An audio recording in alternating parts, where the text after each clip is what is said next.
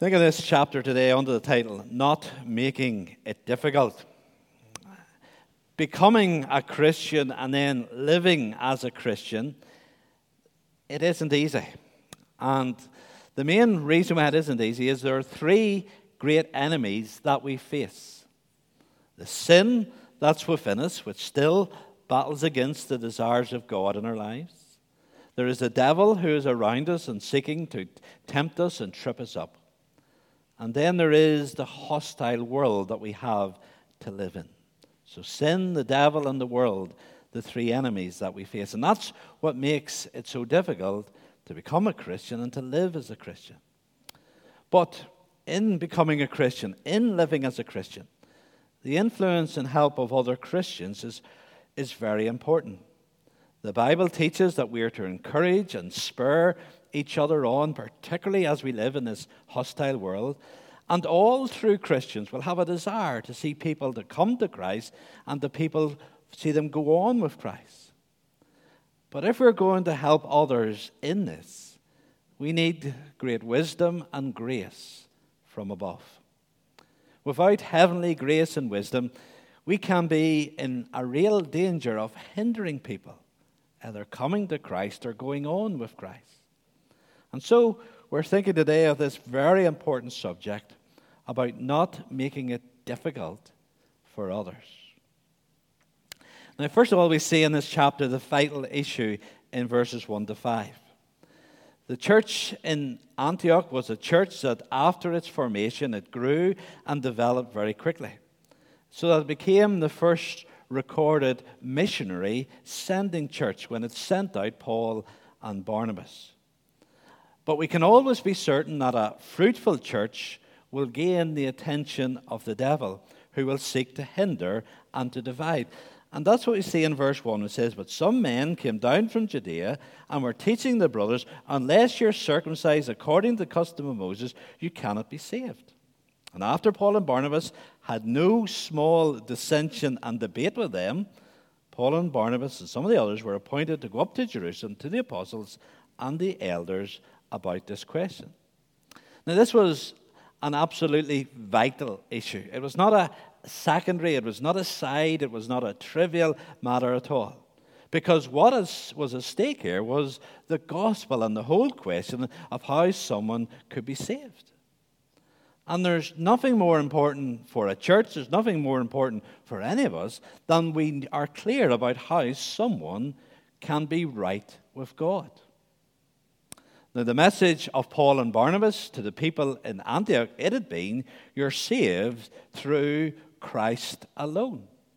They rightly taught that you're right with God through resting on the finished work of Jesus on the cross of Calvary alone. It is believing that when Jesus cried on the cross, "It is finished," he meant it. That he had paid the price in full. He had done it all, and we trust in him alone. I love the wee story about a tent mission which had finished, and a man, when the man who had run the mission was busy getting the tent and getting it cleared up, and he came to him, he says, "What must I do to be saved?" to the man. The man says, "You're too late." And the fellow says, "Are you saying because the mission is now over, I can't be saved?" And he says, No. I'm saying it's too late for you to do anything. Jesus has done it all. And so the message is, you don't do anything. You trust in what Jesus has done.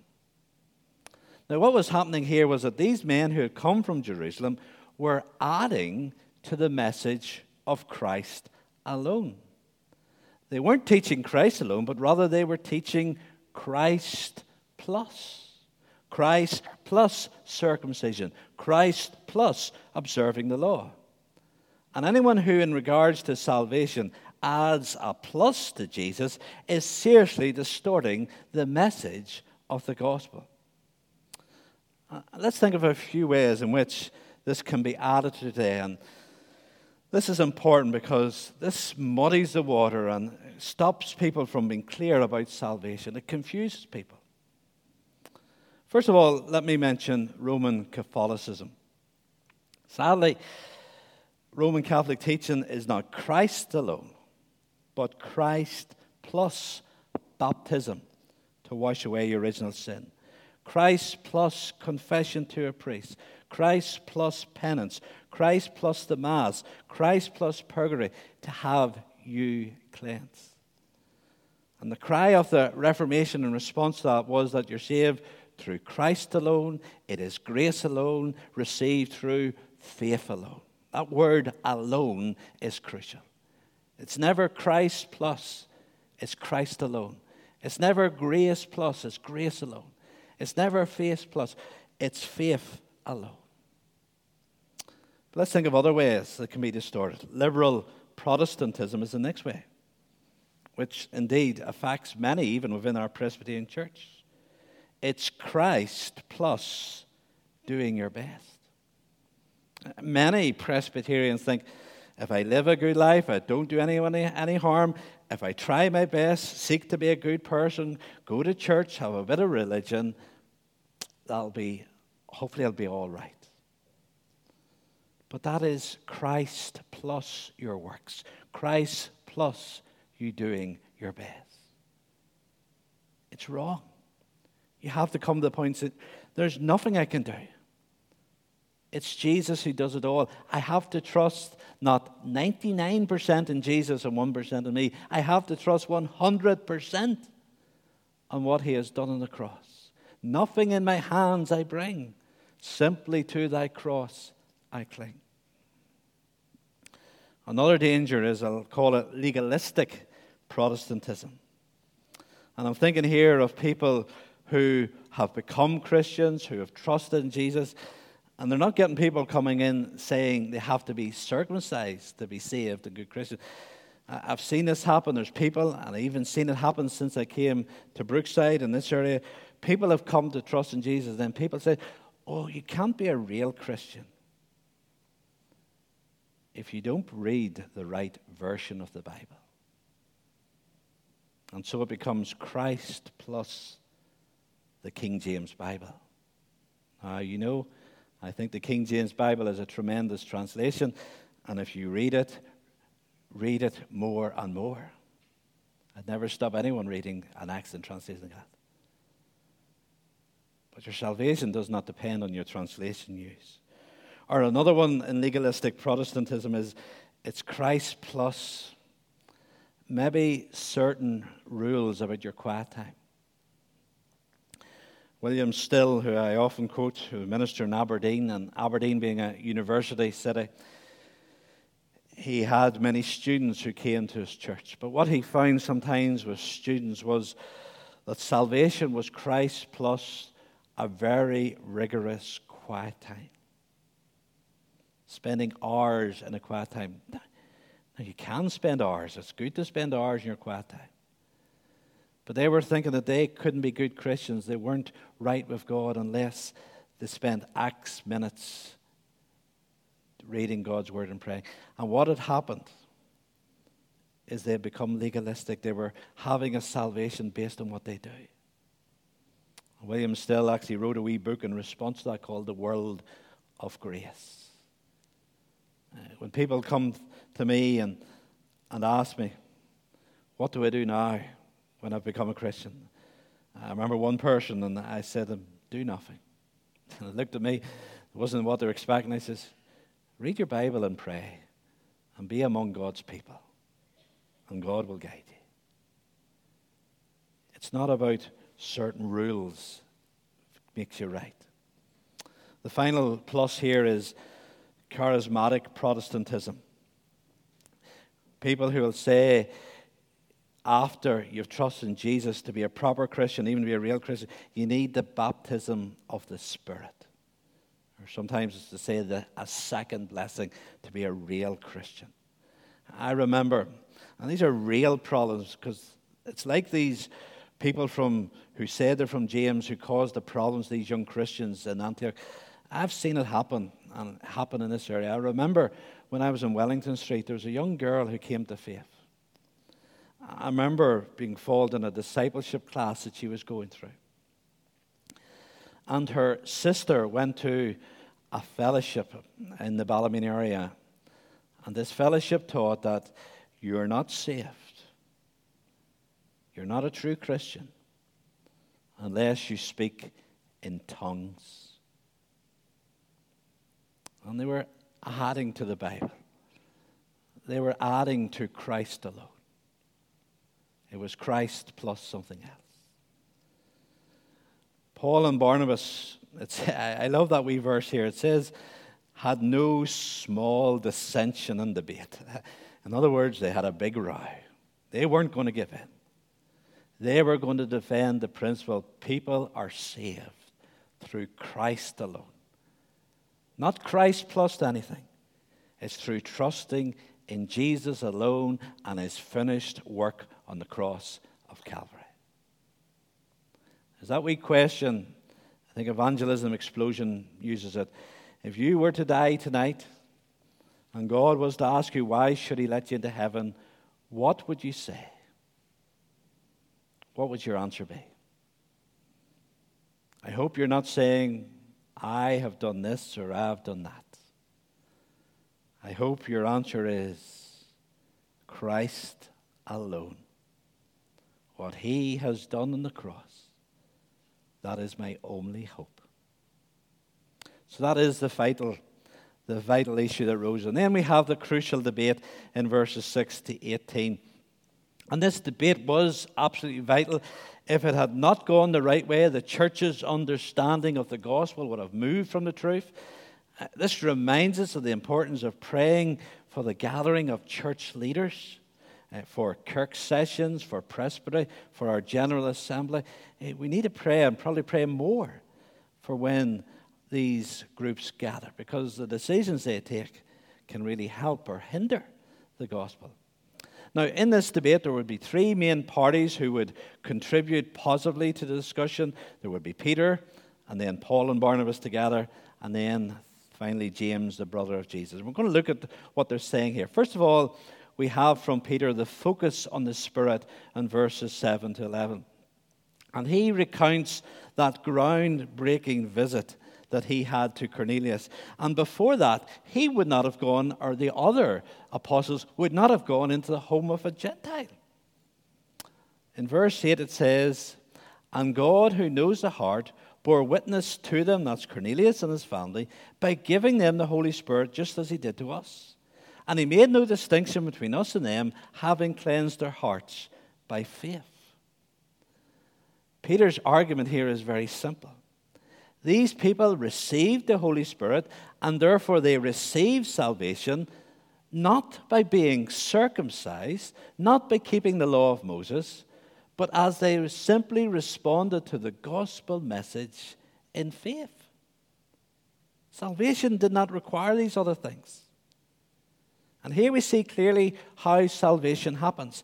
It's not about what we do. It's about what Jesus has done on the cross, first of all, and then about what Jesus does in our heart when we're born again, and the Holy Spirit comes down upon us and changes us and causes us to trust in Jesus. A Christian is not primarily someone who does this, that, or the other thing. A Christian is someone who has had something happen to them. They have received salvation as a gift, when through the power of the Spirit, they have been born again.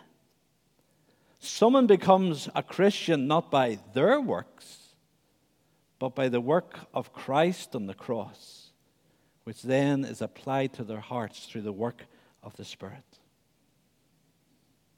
Has this happened to you? Has the Spirit of God changed you? Has the Spirit of God caused you to come and to hate your sin and to trust in Jesus alone as your Savior?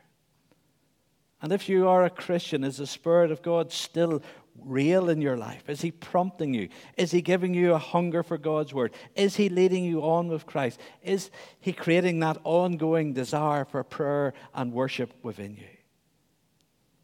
Paul says that indeed living the Christian life, it's life in the Spirit. And Peter's conclusion in verse 10 was, now therefore, why are you putting God to the test by placing a yoke on the neck of the disciples that neither our fathers nor we have been able to bear? Talking about all the ceremonial law. but we believe that we will be saved through the grace of the Lord Jesus, just as they will. Now, this yoke, the burden of keeping all that ceremonial law, plus possibly many other rules that the Jews had added to it, he says, listen, we haven't been able to do that. So why should we expect the Gentiles to do that? And in regard to salvation, we need to understand the purpose of the law of God. The purpose of the law of God is to expose our sin. It's to show us how we need to be saved. The law of God and keeping it would never cleanse us from sin. We're washed by Christ alone. And Peter's burden is not to do anything that would make it more difficult for people to come to know Jesus. He didn't want to do anything that would make it more difficult for these people to go on in their relationship with Christ. And so we need to be careful that what we teach, how we live, our attitudes, our words, make it easier for people to come to Christ and to live for Christ. The way you conduct yourself in your school, the way you conduct yourself in your workplace, in your home. Do you make it easier for people who know you're a Christian to come to Christ? Or do you make it more difficult? The way you conduct yourself among Christians in the home or within the church, the way you greet people, the way you talk to people, your countenance, your attitude. Does it make people find it easier to live for Jesus? And then we have secondly here the focus on God's power in verse 12. Here we have Paul and Barnabas. And all the assembly fell silent, and they listened to Barnabas and Paul as they related what signs and wonders God had done through them among the Gentiles. Now, these Gentiles who had never been circumcised, their coming to faith was an act of God. And this was clearly evidenced by the signs and wonders that was done among them through Paul and Barnabas. I'm sure Paul and Barnabas at this point related the story on the island of Cyprus, how Elymas, when he tried to stop Sergius Paulus, the governor, from coming to Christ, how he was blinded by a word from Paul. Or the story of the crippled man at the gate of the city of Lystra, who was indeed healed, and then the priest of Zeus wants to come and offer a sacrifice to Paul and Barnabas. He would have shared those stories. And the key thing here is that these miracles, God moving in such a wonderful way, is showing that God was at work here, and these people coming to trust in Christ was a work of God. It didn't happen through them being circumcised. And this should be our great burden for our church, our community, our country, our world today, that God is wonderfully working. That's what we need above everything else. God at work among us. You know, as a church, we work hard. We try to do things the right way. We try to reach out with people. But the fruit comes. The blessing comes. Salvation comes only when God is at work. And that's what indeed Paul and Barnabas are able to share. How God has been moving. The focus on God's power. And then thirdly, there's a focus on God's plan. Look there at verse 13. James comes on the picture. We read that after they finished speaking, James replied, "Brothers, listen to me. Simeon has related how God first visited Gentiles and to take from them people for his name. And with this, the words of the prophets agree, just as it is written." Now, this James, the brother of Jesus, do you remember there's another James, James and John, two brothers? That other James had already been killed by Herod in Acts 12. Now, James here, the brother of Jesus, he speaks here. What he says is very important because remember, the troublemakers who had gone to Antioch had said they'd come from him. But what he does here, he quotes from the prophet Amos, Amos chapter 9, to show that what is happening in the Gentiles coming to faith is part of God's revealed plan. And in verse 18 we read, or verse 17, that the remnant of mankind may seek the Lord and all the Gentiles who are called by my name. Then verse 19 he says, therefore my judgment is that we should not trouble those of the Gentiles who turn to God. He's echoing what Peter said earlier. We shouldn't make it more difficult here. But there's something very important about what James is doing here, which is a crucial principle for us. James was interpreting, understanding, explaining the experience of what was happening among the Gentiles in the light of Scripture. He was allowing the Word of God to help him understand what was happening in the experience of people. James was doing what Paul will later advocate, writing to the Thessalonians, test everything, hold fast what is good.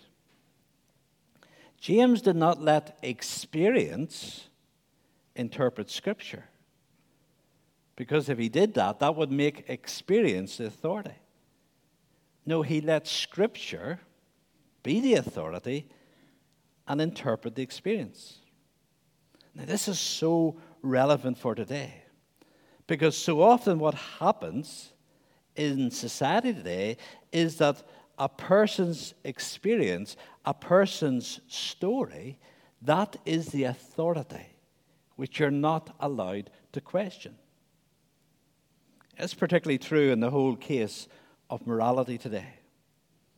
What is the standard that the world out there goes by? It's a person's story. It's the people's experience of love that matters.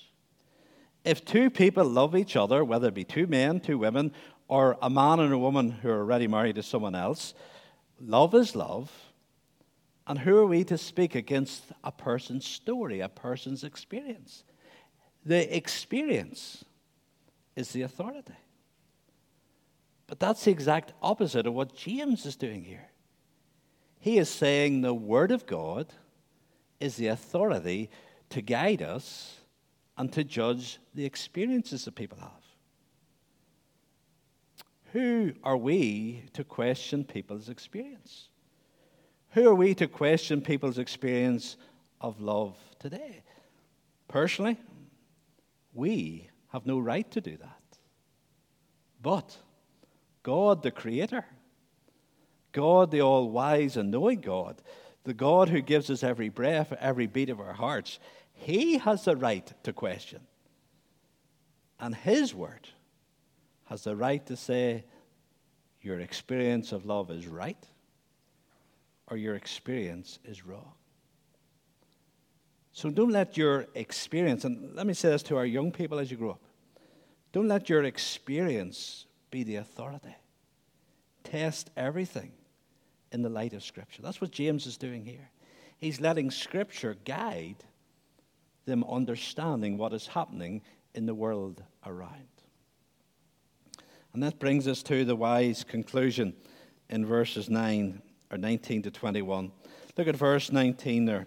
Therefore my judgment is that we should not trouble those of the Gentiles who turn to God. In coming to their conclusion, the apostles don't want to make things difficult for these new Gentile believers, but they're also very mindful not to do anything that would make it difficult for the current Jewish believers. They're being sensitive to everyone within the church. And this is equally important for us, that we are sensitive to where people are at within the church, and as far as is possible, that we don't make it difficult for anyone.